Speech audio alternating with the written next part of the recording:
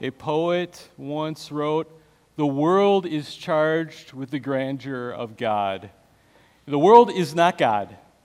It is God's creation, but God's fingerprints are all over it. God's fingerprints on this creation are everywhere.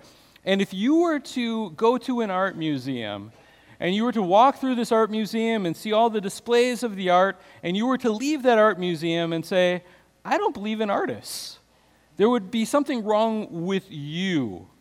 And the same way, when we live in this world of God's craftsmanship, God's art, what He has made, the natural reaction that we are wired rightly to believe is to look at this and say, there is a creator. This is not here by accident. There is a creator. There's a great, powerful, wise craftsman that has made this all. And we are to recognize that and bow to Him and give Him the glory. So, in the book of Genesis, we're starting that. In the very first verse of Genesis, we do see this truth that God created all things. God created all things. Let's read Genesis 1. We're going to read the whole thing together. And then what we're going to do today, it's going to be a little bit different than next week. Well, what we're going to do next week is we're going to walk through this passage, walk through the 6 days of creation, and think of some of the kind of the nuts and bolts, some of the deeper questions, what's happening here, what was created on each day, how does this work? But what I want us to do today, before we get into that, so we don't lose the big issue in the details, is to read through this and then to spend the rest of our time just standing in awe of what God has made. To think about just some examples of His creation, some that show His power, and some things that show His wisdom and His skill, the design of this world, these things that point to Him. And so next week we'll be going back again and looking through this in a different way. But I still want to read it. This account of from God to us of the creation of everything that exists. Genesis 1:1. In the beginning, God created the heavens and the earth. And the earth was without form and void, and darkness was over the face of the deep. And the Spirit of God was hovering over the face of the waters. And God said, "Let there be light." And there was light. And God saw that the light was good, and God separated the light from the darkness. And God called the light day, and the darkness He called night. And there was evening, and there was morning the first day. And God said, "Let there be an expanse in the midst of the waters, and let us separate the waters from the waters." And God made the expanse and separated the waters that were under the expanse from the waters that were above the expanse. And it was so. And God called the expanse heaven. And there was evening and there was morning the second day. And God said, "Let the waters under the heaven be gathered together in one place, and let the dry land appear." And it was so. And God called the dry land earth, and the waters that were gathered together He called seas. And God saw that it was good. And God said, "Let the earth sprout vegetation, plants yielding seed, and fruit, trees bearing fruit, in which is their seed, each according to its kind on the earth." And it was so. And the earth brought forth vegetation, plants yielding seed according to their own kinds, and trees bearing fruit, in which is their seed, each according to its kind. And God saw that it was good. And there was evening and there was morning the third day. And God said, "Let there be lights in the expanse of the heavens, to separate the day from the night. And let them be for signs and for seasons and for days and years. And let there be lights in the expanse of the heavens to give light upon the earth." And it was so. And God made the two great lights, the greater light to rule the day, and the lesser light to rule the night, and the stars. And God set them in the expanse of the heavens to give light on the earth, and to rule over the day and over the night, and to separate the light from the darkness. And God saw that it was good, and there was evening, and there was morning the fourth day. And God said, "Let the waters swarm with swarms of living creatures, and let birds fly above the earth across the expanse of the heavens." So God created the great sea creatures and every living creature that moves, in which the waters swarm, according to their kinds, and every winged bird according to its kind. And God saw that it was good. God blessed them, saying, "Be fruitful and multiply, and fill the waters and the seas, and let birds multiply on the earth." And there was evening and there was morning, the fifth day. And God said, "Let the earth bring forth living creatures according to their kinds, livestock and creeping things and beasts of the earth according to their kinds." And it was so. And God made the beasts of the earth according to their kinds, and the livestock according to their kinds, and everything that creeps on the ground according to its kind. And God saw that it was good. Then God said, "Let us make man in our image, and after our likeness, and let them have dominion over the fish of the sea, and over the birds of the heavens, and over the livestock, and over all the earth, and over every creeping thing that creeps on the earth." So God created man in his own image. In the image of God he created him. Male and female he created them.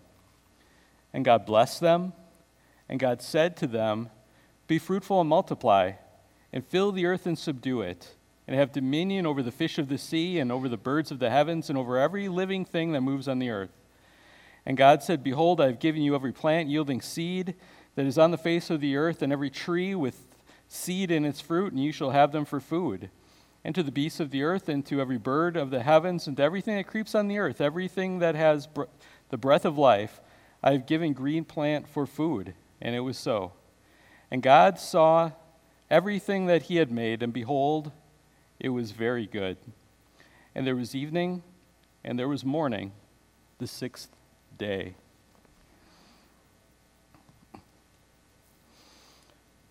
And so we're going to look at some examples from this, some of the things that God has made, and just to take some time to ponder, to think about these things that God created when he created the heavens and the earth. So we'll divide this into two parts. And the first part of this message, here's what I'd like to do, is to make this point, that the world that God created is magnificent beyond comparison. And just looking at a few examples, we could go on forever and ever and ever with examples looking at this. And I'll just give you the outline a little bit ahead of time. We're going to look at some things that are mysterious. I'll give you an example, at least from each. Majestic and massive in God's creation. And an application we're going to see, remember, this is not ultimately about creation. If we come away from this thinking, "Whoa, those are great mountains," we've missed the point. The point is that the artist that made these is magnificent. And these are things that, among others, show the incredible power of God that is on display. I mean, in order to make something, you need to be more powerful. You need to be beyond what is made. And when we look and we try to wrap our minds around what God has made, I say try to. And I mean that because we cannot fully comprehend, actually we can't even come close to really comprehending the scope of the massiveness of everything that God has made. So let's start at the beginning here. I mean, God creates the heavens and the earth, and then on day one, it talks about the first thing that God made. It talks about light.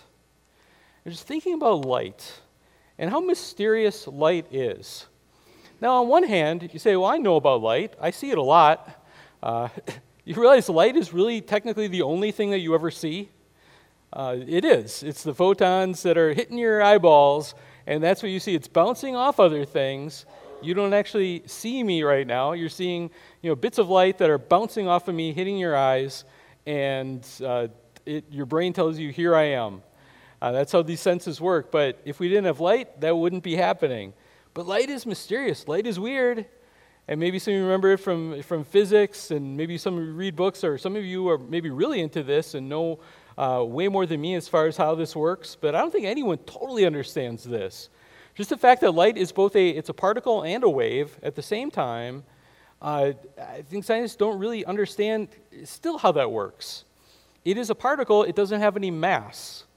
And so it's a beam, but we really don't know how this ultimately works. White light can hit a prism and be split into 3 different colors. Now, some of these are basic light facts, but we're so accustomed to it. But just think about this is the first thing that God made, and just how important this is. and how just mysterious and strange this is, and we take it for granted every day. Light is also crazy fast. Now, there's things that we think are fast. You think of a cheetah being fast, and a cheetah sprinting maybe can do 60 to 80 miles per hour. And that's pretty fast for an animal. There are some cars that are very fast. A Bugatti Chiron can do over 300 miles per hour. Okay, that's pretty fast. That's faster than a cheetah. It's going to win that race. Not as fast as the space shuttle. Space shuttle, like 17,500 miles per hour. I mean, that's ridiculously. It's lapping the Earth faster than we're spinning in the Earth. Light, however, 671 million miles per hour. It is booking. Yeah, the light that you see from the sun, actually, the sun is 93 million miles away, but it is able to get here in a little over 8 minutes, because that's how fast it is going. When you see the moonlight, you're actually seeing light that is from the sun reflecting off of the moon, and you are actually seeing the moon as it existed 1.3 seconds ago. So you always have to wait that little bit to find out if the moon has blown up. Okay, but you don't have to wait that long. 1.3 seconds, oh good, it's still there. But there's a little bit of a time delay. There's a lag. But from the moon all the way to here, the light gets here that quickly. To go around the Earth, this is the one that just gets me. From the equator, so like, not just like at the North Pole, some little tiny bit, but all the way around at the equator, light, traveling at the speed of light, can circle the Earth almost 7.5 times each second. 1001. That is nuts. So God created light. It is mysterious, it is fast, and wow, it is really, really useful. Being able to see is a great thing. Plants, being able to get food from it, from photosynthesis, to have the start of the food chain. And we saw that in Genesis, plants being given for food and everything deriving from this. Doesn't work if you don't have light. You take away light, things go really bad. And light is just part of, there's light that we see, and that's the stuff we take for granted, and it's especially useful, but there's all kinds of light, if you want to so call it that we can't see.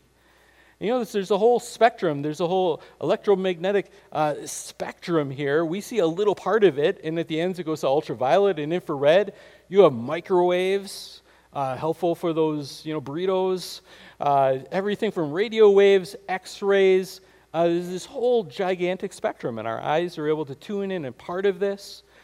And I wonder, just when we talk about God creating light, along with this, I think this whole electromagnetic spectrum, I think, coming into being, God setting this up, the energy in the world that is going to be needed. And light, it's foundational just for all of reality. Einstein figured out, his theory, E equals mc squared.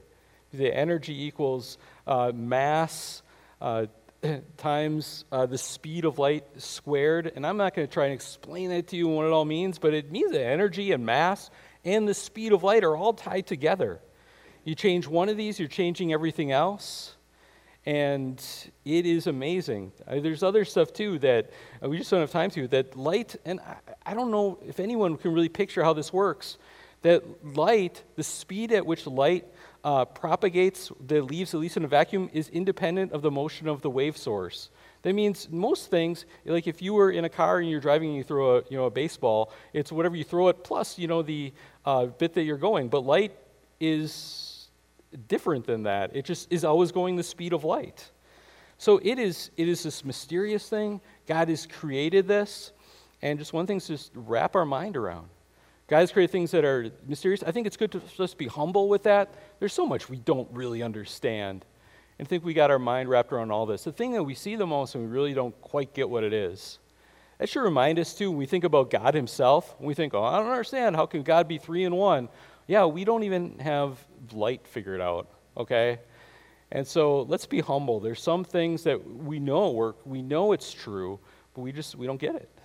So there's things that are in this creation showing God's power because they're mysterious, they're complicated, and there's some things that are just magnificent. Some things that we see in this world, in God's creation, there's beauty. There's beauty in your backyard. There is beauty, in the great state of Michigan as we travel this world. And I hope that some of you have taken some time to go, to travel, and to see some of these things. Because I could talk about them, but so many things you need to see, to take this in and appreciate the Creator that made these things. So I was thinking about this from some examples, and I thought, well, rather than just go online and just pick out some random things, I'll go through some of our photos and pictures that I took. Not that I get the credit because I didn't make them, I just took pictures. But some of these things to think about, just the greatness and vastness and beauty. This is Yellowstone National Park, and there's so many great things there. There's the waterfall and the Yellowstone Canyon. There's the Grand Tetons, and just the majesty of some of these mountains and the beauty. This is Zion National Park. Just a beautiful, beautiful national park. Took this picture. Eric and I had climbed to the top of Angel's Landing. Picture the valley below. None of these pictures do it justice. None of it is like what it's like to actually be there, but it gives some idea. Niagara Falls. I think some of you have seen that, and there's a majesty to it. You can stand there and just look at it, and just the volume of water and the beauty of this. This is Valley of Fire in Nevada, just a cool national park. Eric and I did some hiking there, and I just love places like this. They look so neat. It's a Joshua Tree, and there's so many places, a cactus field, and just the beauty of God's creation, and the sun hits them just right. Of course, the Grand Canyon. And I had seen pictures of the Grand Canyon. It did not prepare me at all for what it was like. And those of you that have had a chance to be there, I think everyone says the same thing. Like, nope, I didn't expect it to look like what it looks like. And now I even look at it, I know what it's like, but the picture doesn't really capture it. And it's kind of a last one here. Arches, one of my favorite national parks too in Utah. And that arch there is about 52 feet high. It's huge, and we hiked up to it and have some pictures of standing below it. It's called the Delicate Arch. And I know some people look at this and say, well, it's erosion and whatever. And yeah, God has his tools and his instruments that he uses. But, who looks at a painting and says, oh, paintbrush did that? The artist wields the paintbrush and does these things. I just want to say this to you guys. Get out there. Get out there and see what God has made. Those of you are parents, I want to give you permission, okay? I want to encourage you to do this. And I know you got to save money for this and that, but buy your kids experiences. Get in the car and go travel with your kids and show them God's creation. And don't just go to the man-made places. Okay, go to the places where God's handiwork is on display and point them to the God that made these things.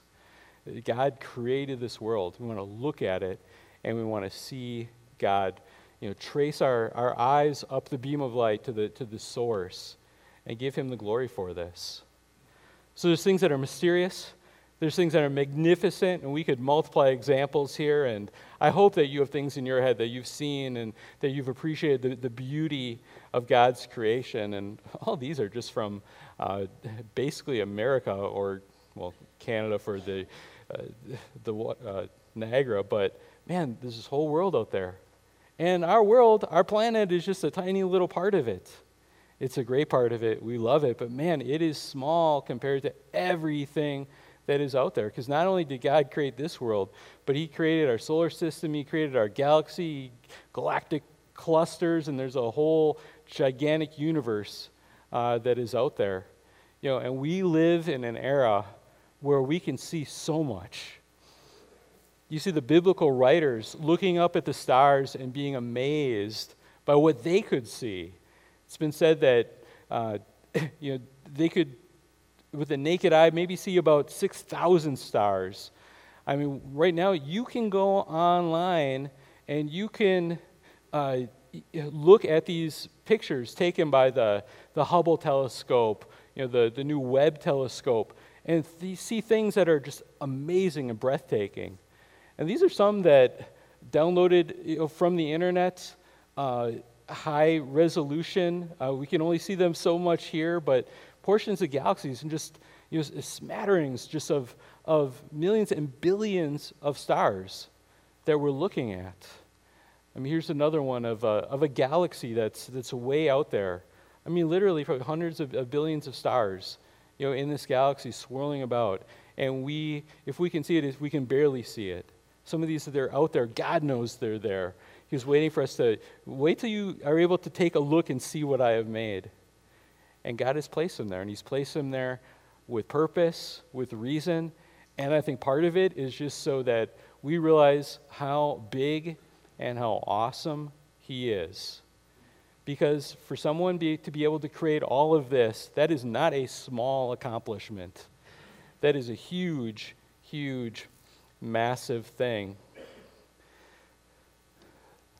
Some of the stuff I've seen just kind of coming out. This was just released recently by NASA from their pictures of different types of, these are galaxies, entire galaxies, not just stars, taken by the Hubble Space Telescope with all these different views and different types. These spiral galaxies, there's one in there. If you look at that, it's like, what's going on? This one galaxy's having a lot of problems here. It's actually two galaxies here. And these are called the antenna galaxies. It's actually two galaxies that are kind of got into a collision with each other. Okay, so they're smashing, they're ripping each other apart. That's not a place you want to live, by the way. And we're see there's some good places to live in this vast universe, and there's a lot of places that really wouldn't work out. And this, that's not good real estate. If you're living there, you're thinking, this is why we can't have nice things. There was something that I just saw this too. This was really recently released. I first saw this week, but this picture is of the Milky Way, this galaxy that we call home. It's a part of it here. And they've released this huge, it took a few years to get all these pictures and to stitch them together. But what you are looking at here is a picture of 3.32 billion celestial objects. Now, you can't see them, and you're saying, well, okay, yeah, that's how many stars you're saying are in there.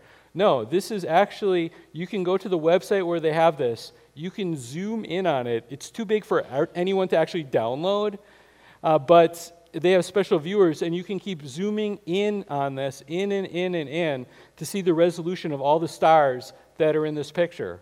So pay attention to this. Look at the very center, and we're going to zoom in here.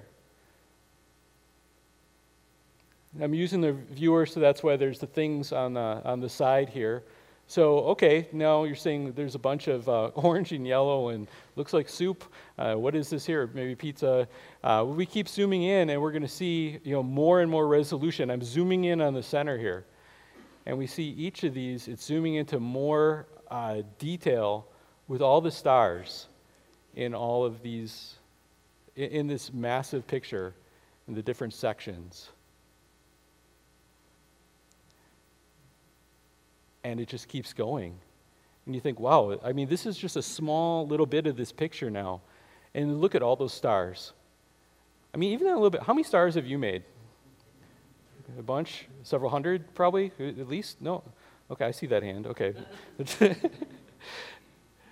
This is just a tiny little bit. And we're not even done here. You keep zooming in. And this is where, I said literally that picture has that many stars that it is broadcasting to us. There's one more. And look at that. It's a tiny, tiny little bit of that. Ever see one of those ads where it's like the International Star Registry, get your wife a unique gift and name a star after her. Because I'm sure she doesn't want anything that's actually useful. She wants a star named after her. It's a pretty nice racket, I think. We're going to name a star after you out there. You start to wonder, even if it was a real deal thing and like scientists actually cared about it, if you named the star after yourself or your wife or your kids or whatever, I don't think they actually do. But you think, oh, man, are we going to run out of stars if we do this? I'll tell you the answer is no. There is no chance of running out of stars if we did this. If you estimate the number of stars in the galaxy, the average galaxy, by the amount of galaxies that there are, there's something like 10 sextillion stars. That is a very big number. That is one with 22 zeros after it. I can't wrap my mind around that number. You can't wrap your mind around that number. But that means if there were 8 billion people on this earth, and I think we're approaching that or at that or something like that, and if we said, okay, let's divide up the stars. Let's do this so we can split them and see how many is there enough stars for everyone? Yes, there would be. And so even if we split this up and we gave a portion of the stars to every one of the 8 billion people on this world, that would mean that you would be the proud owner and guardian of 1.25 trillion stars. Just for you. And so you could name them after yourself all day and night. In fact, you could keep doing it, and if you lived 100 years, I did the math on this, if you lived 100 years, okay, and you named a star 1 second of your life from your conception until your death when you're 100, okay? 1 second, you never sleep, you never take a break, 1 second, and you do that. At the end of this time, you still will not even have named 1% of the stars that just belong to you. You have named maybe 1/4 of 1% of your little share of the stars. There are, turns out, a lot of stars out there. And they're not little. They're these big, gigantic balls of fire in the sky, many, sometimes 1,000,000 times bigger than our planet. And then we think of what we read in Scripture. To whom then will you compare me, that I should be like him, says the Holy One. Lift up your eyes on high and see who created these. He who brings out their hosts by number, calling them all by name. By the greatness of his might, and because he is strong in power, not one of them is missing. And God is the one that created all of these stars. It's amazing. And we read Genesis, and we read it talks about creating the sun and the moon, and it gets a little more text there because those are the ones that we see. Even though the moon isn't as big as the sun, but we see it proportionally. In Hebrew, it's just 2 little words to talk about the stars.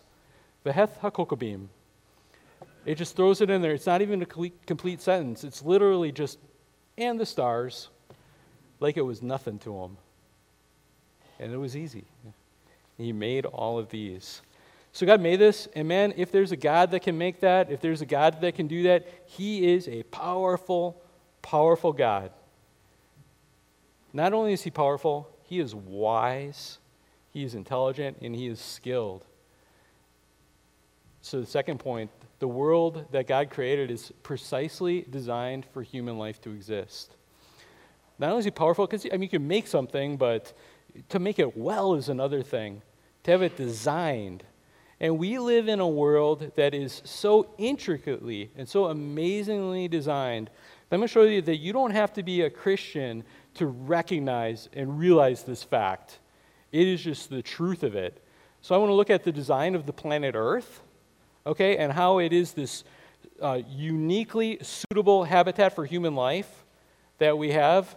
And we should be amazed and very thankful to be here. Be glad this is your address. And I want to talk about the physical laws of nature. I was wanting to talk about DNA and other things in the design of life. We're going to hold that off because that'll have to be another lesson. But it's amazing. You look at life as well, and just things that people didn't even know about, 100 years ago, with how the blueprints for our lives are in every cell that we have in our DNA. And people that have looked at it, a book by an atheist, a long-time atheist philosopher, that the design in DNA is what made him change his mind and say, yeah, there has to be a God. But I want to look at the design of the planet Earth, physical laws of nature, and we're going to see the incredible wisdom and skill of God just on display in a massive, massive way as we look at this. Now, you remember Goldilocks? And you remember how that story goes? She's going to, was it Grandma's house or the wolf? And it's been a long time since I've told the Goldilocks thing. But what I remember is there was porridge that was too hot. And there was porridge that was too cold. And there was something that was just right. And in the story, she finds there's a bed that's too big and a bed that's too small and one that's just right. And there in the wolf, I'm getting it all. But this is the whole point. The Goldilocks thing is there's too hot and there's too cold. And there's just right. And we live in a world that is this Goldilocks world. That there's some things that are too hot and some things that are too cold, and we just happen to live in just the right. And it's not just a 1 out of 3 chance here that you could pick the right bed. It is minuscule that we are in the right thing. And I love reading books about this. I've read books by Christians. I've read lots of books by non-Christians about this because they recognize this as well. I have a book by Paul Davies. He's not a Christian, a physicist, called The Goldilocks Enigma. Talks about, man, it really seems like this world is designed specifically for life to exist and not just little bacteria, that could maybe survive out there in some asteroid for a little while, but like advanced life, human life, and actually even for any life to exist is an amazing thing.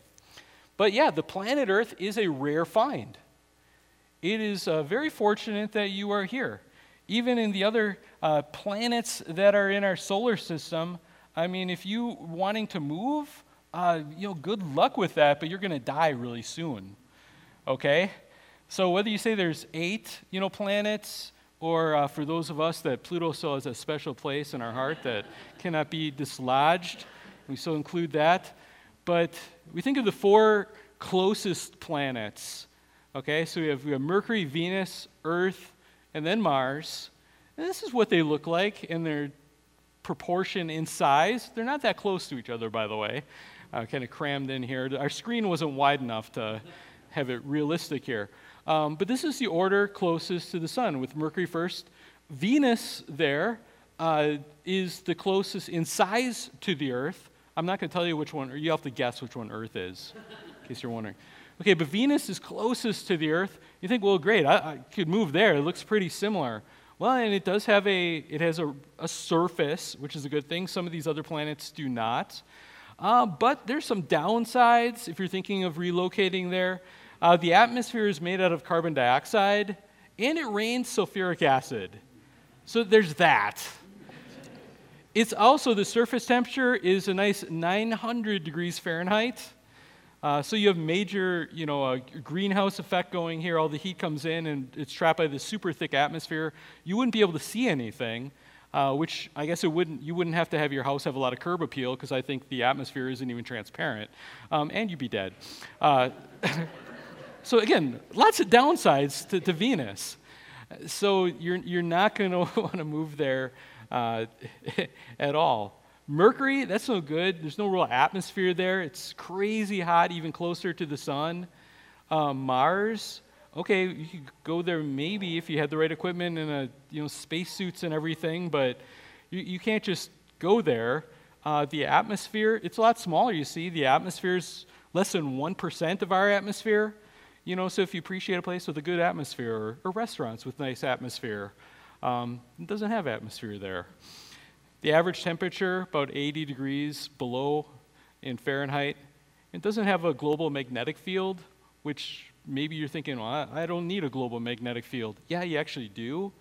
And that's an awesome thing about planet Earth, because we have this molten iron core, molten iron with a solid iron core, and it spins, and it creates a force field around our planet, so that the deadly radiation that's coming off the sun doesn't just microwave you and kill you instantly. Okay, And it blows me away. We have a planet that God built with a force field generator embedded into it. I mean, give God praise for that. That is an amazing, beautiful thing. You have the other planets out there, they're all gas giants, they're huge. The atmosphere isn't right, and there's no surface. It just, you go down into the clouds and, liquid hydrogen and all this, and it's just not going to work. So the one place you want to be is the planet Earth.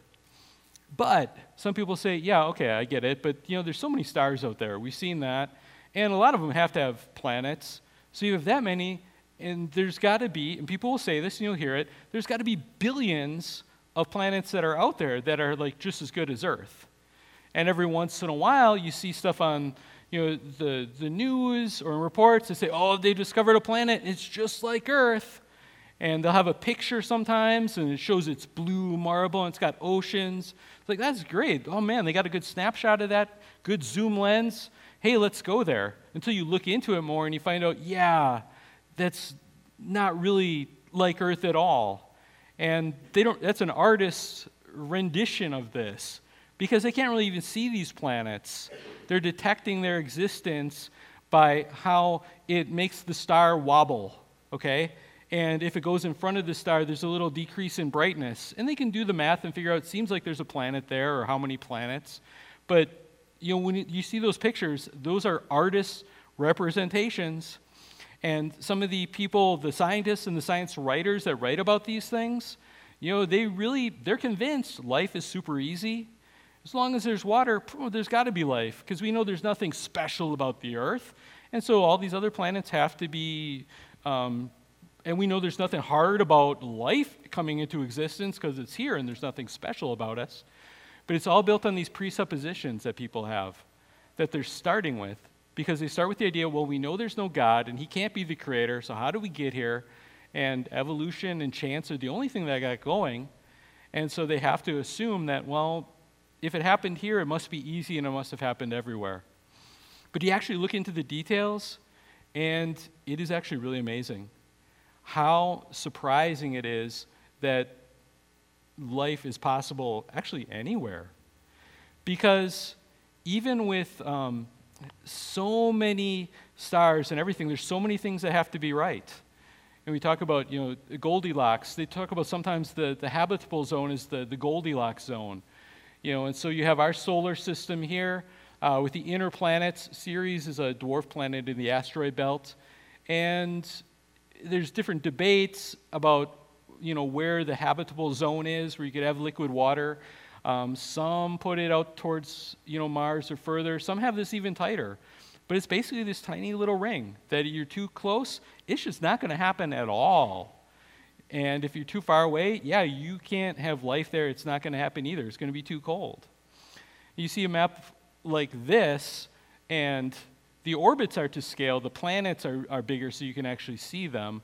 But it seems like, well, there's still a pretty good-sized donut there. But compare that to the rest of the solar system. So you look at this, and so you see Mercury, Venus, Earth, and Mars. And so a habitable zone, again, something like this. But again, these are the ones that are closest to us. Sometimes we don't realize, but Jupiter is way out there. And Saturn is like twice as far. So if we look at where these are, it's hard to even see on here. And if we had a map of this where the scale was the same and the size of the planets, you wouldn't even be able to see anything because they're so little. So it would disappear into the pixels.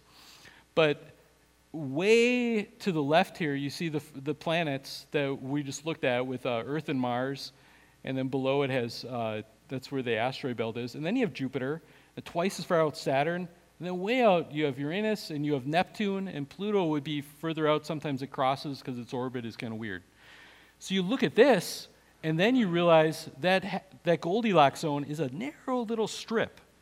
And that most of the solar system that we're in is just no chance. It is just not going to happen out there. We're in this tiny little strip where life is even possible. So that's like one of these factors, but there are so many. I'm going to go through these. We need to live in the right kind of galaxy, Not only that, but also the right place in the galaxy. There are all kinds of different types of galaxies that are out there. The spiral ones are pretty, they get all the pictures. But from what I understand, reading from astronomers, about 5% of galaxies are spiral galaxies. 95% are elliptical or irregular galaxies.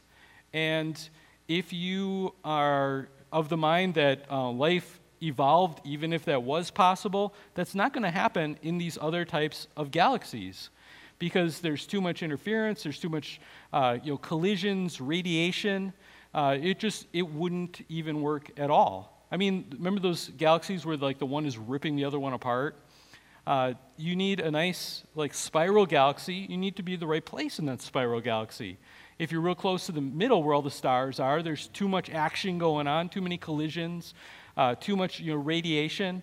It doesn't work to be too far out. You actually don't even want to be on one of the main spirals. Our sun is located, we're kind of in between these spiral arms, which is actually a pretty good place to be, so I'm told.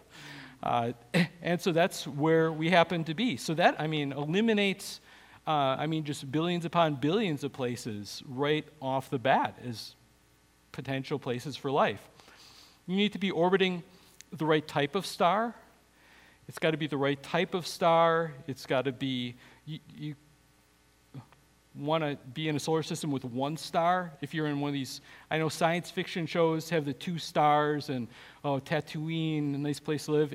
You wouldn't really live there. That wouldn't work. It wouldn't be good for life. You also need a star. So having 0 stars is also a bad thing. There are rogue planets out there that are just kind of, flying through space. That's not going to work either. And it's got to be the right stage of star, so the right type. There's smaller ones, there's bigger ones, different colors. We need the right distance from the star, and you need a stable orbit. Some of these planets, their orbits go way out in the elliptical, which means you are going to freeze to death or you're going to bake to death at some point. You need a nice kind of round orbit, so it's kind of nice and even. You need the right rotational period. We take it for granted. We go around once a day. Seems to work out pretty good for our schedules, good for the calendar.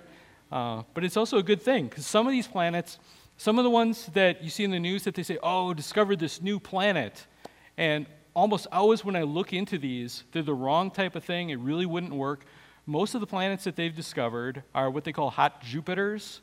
So it's basically like a Jupiter-sized planet, but really close to the star. So you're not going to have life there. You're not going to want to live there because you don't have a surface and you're boiling hot. And some that they find that they say, we found some that are in the habitable zone. But you look in these and almost every time it's around some like small star that's really close to it so that it's kind of warm enough. But because they're so close, one, you're going to get solar flares that are going to cook you.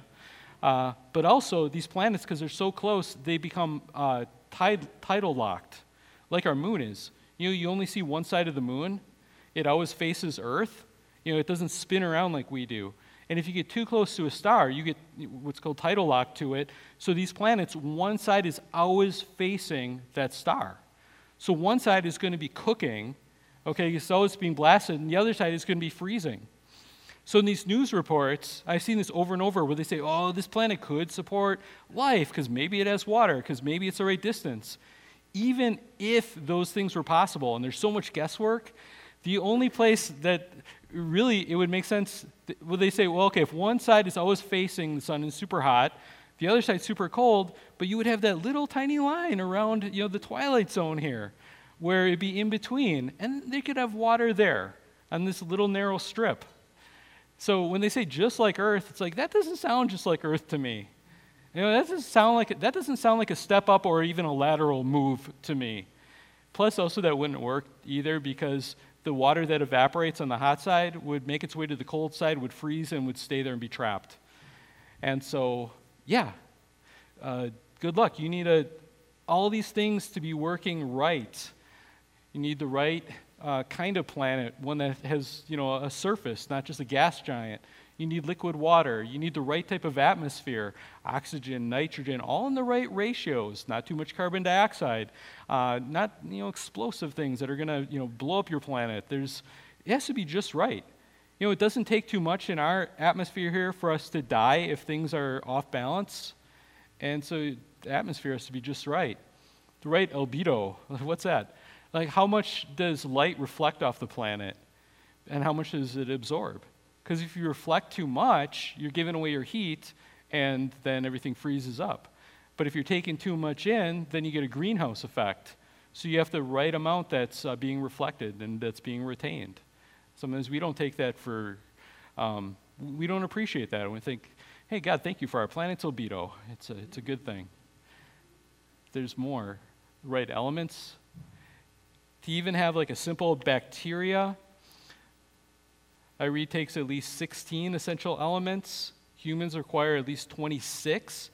And you have the right matter that's on these planets and in the right places, distributed, the right combinations, stuff that's not going to, just make all of life poisonous. Other things, a very large moon, they say is actually super important because it's a bodyguard for us.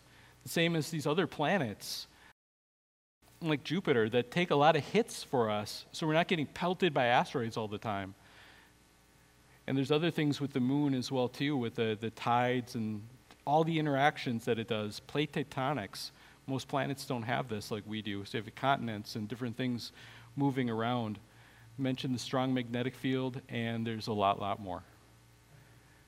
So you think of all the things that are required for it. One astronomer, Hugh Ross, lists at least 128 parameters. And when he combines these parameters, he comes up with a probability for a planet to be able to have all these things that are necessary. And that's his short list. He has a longer one, as the chance is 1 in 1 with 166 zeros after it. Now, the number of possible planets in the universe is estimated to be like 1 with 22 zeros behind it. If these estimates are even close to being accurate, and I think they really are, that means that we should be amazed that there's even one planet in the whole universe capable of supporting human life, and really any type of life. It's amazing. And God created this world, and He shaped it for us.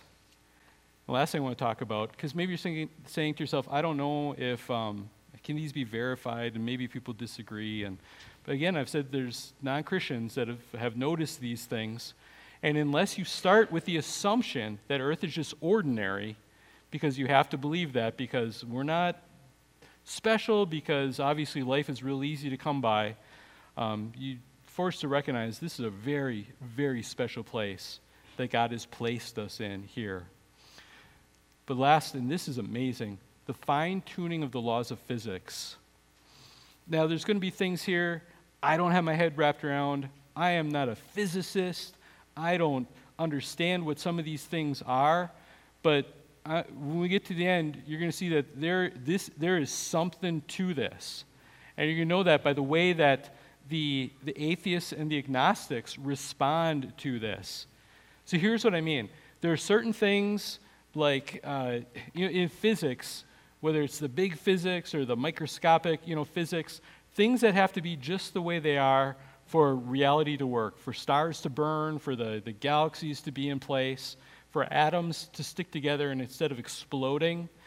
Okay, there's like the nuclear forces that keep our atoms together. There's the strong nuclear force, the weak nuclear force, and all these different things.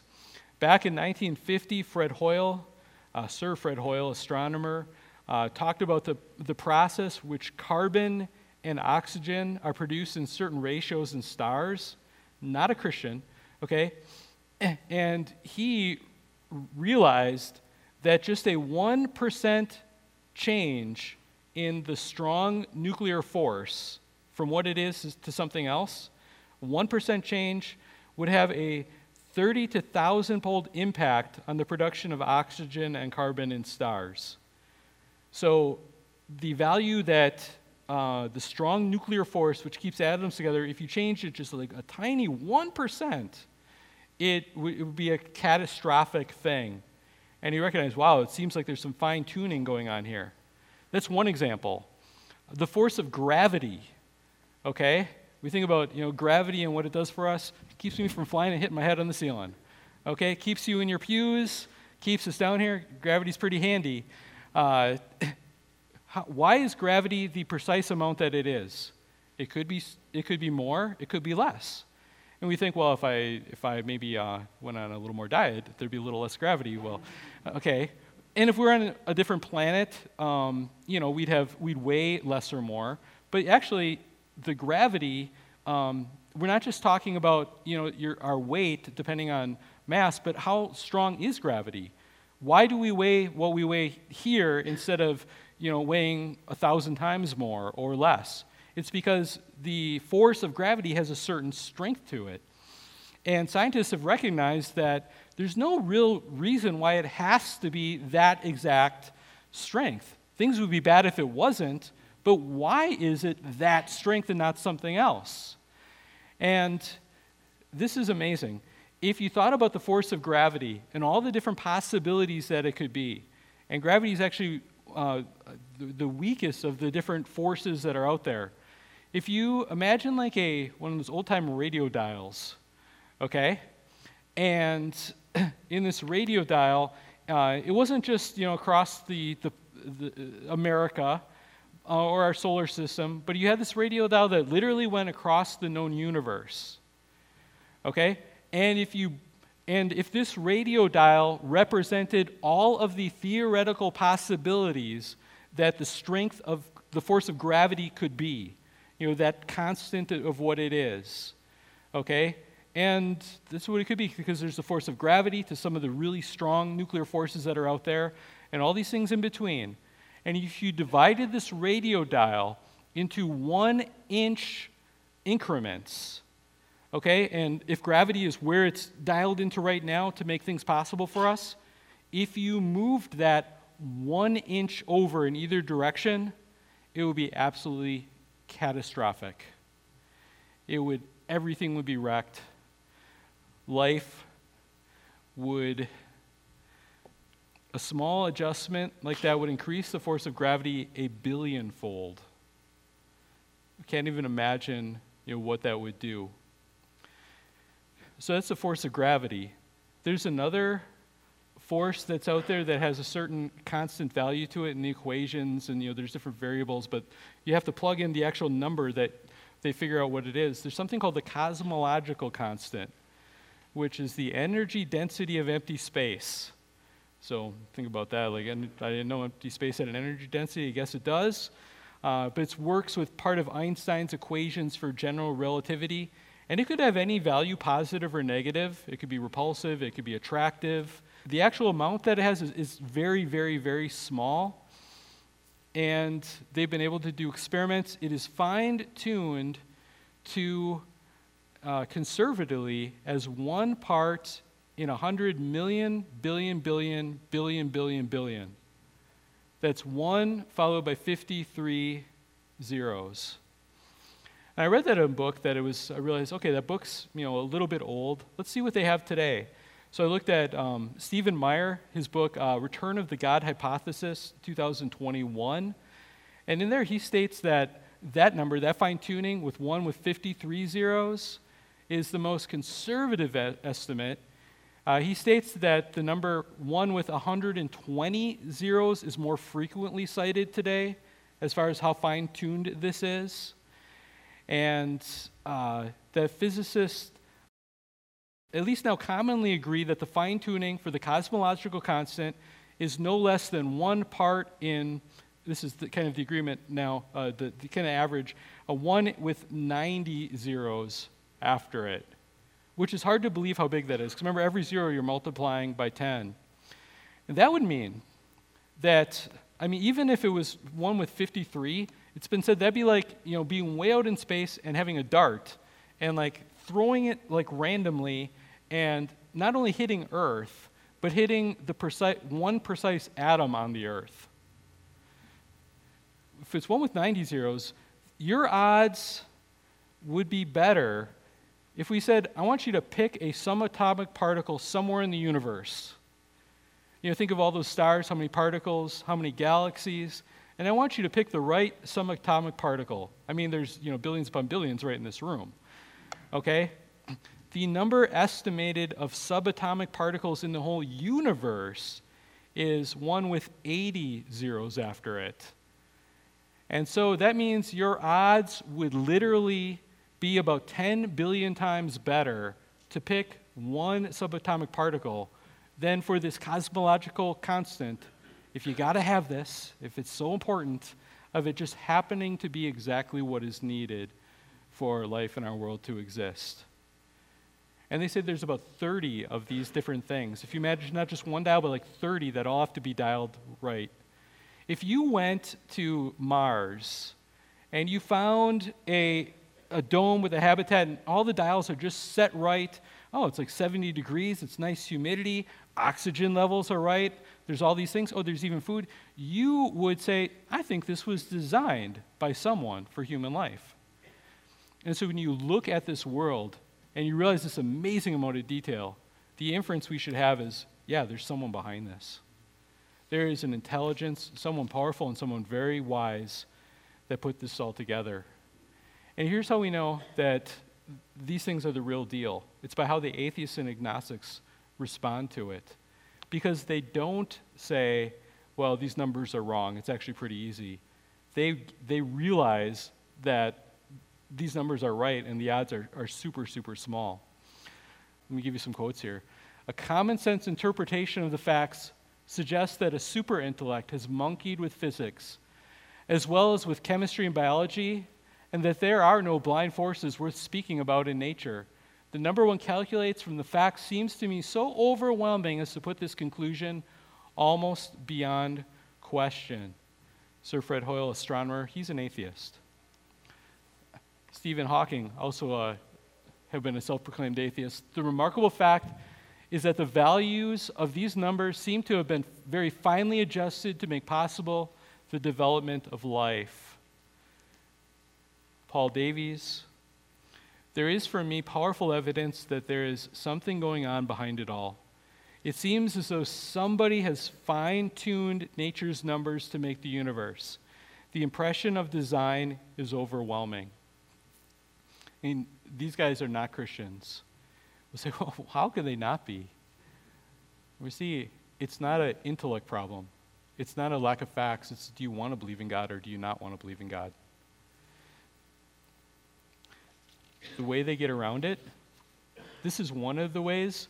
They say, well, we shouldn't be that surprised because if it wasn't right, we wouldn't be here to even notice.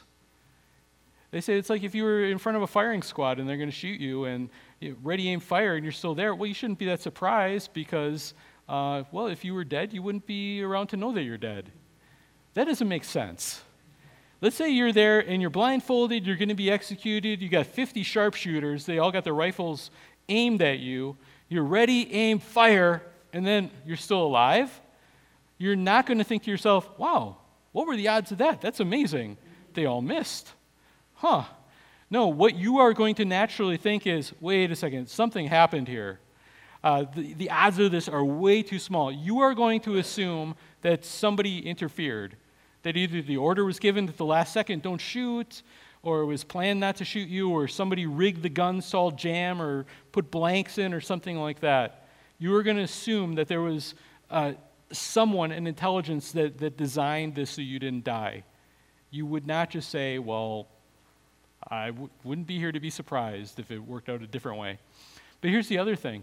Most way that a lot of these scientists get around it is they recognize, wow, yeah, it's really surprising that the world has all these right values. And they say, well, there must be like an infinite number of universes out there. That's where the whole multiverse thing comes in. So, there's a lot of movies with that, and so you got 3 different versions of Spider-Man running around. And that's all comic books and movies. There's no proof for multiverses at all. The only real reason why that's being proposed is because they realize how unlikely it is for life on this earth. And so the way around that is to say, well, there must be an infinite number of universes out there. And we happen to be in the one where life is possible. And maybe there's an infinite number and it doesn't make sense. And that would be terrible, too, if there was infinite number of universes and variations. Think of all the evil and sin and how many holocausts and awful things. We live in a world that is designed by God for life. God is powerful. God is wise. If this God is for you, who can be against you? Who would you have to fear? And you are wired to know from creation that God is real.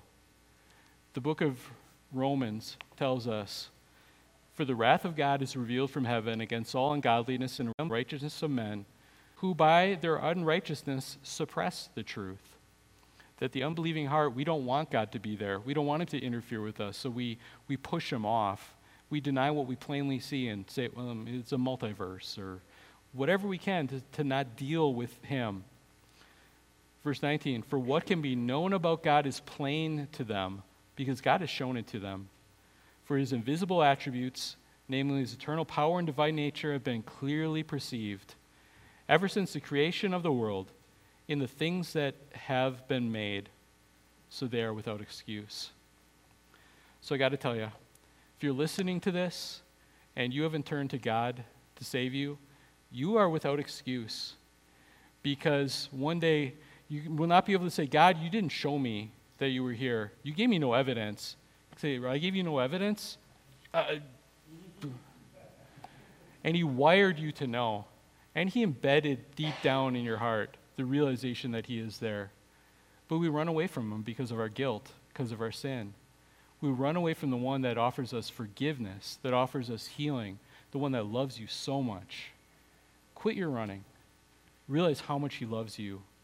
God loved you enough that Christ came and died on the cross for your salvation.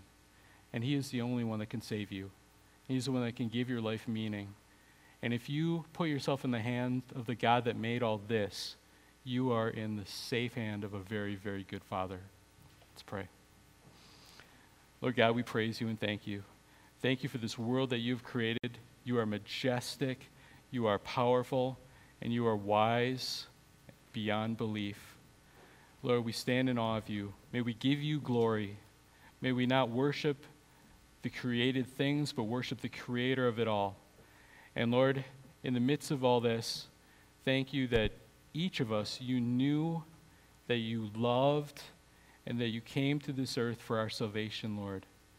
Thank you for loving us individually, dying on the cross for our sin. Draw us to you. May you be glorified. In Christ's name we pray.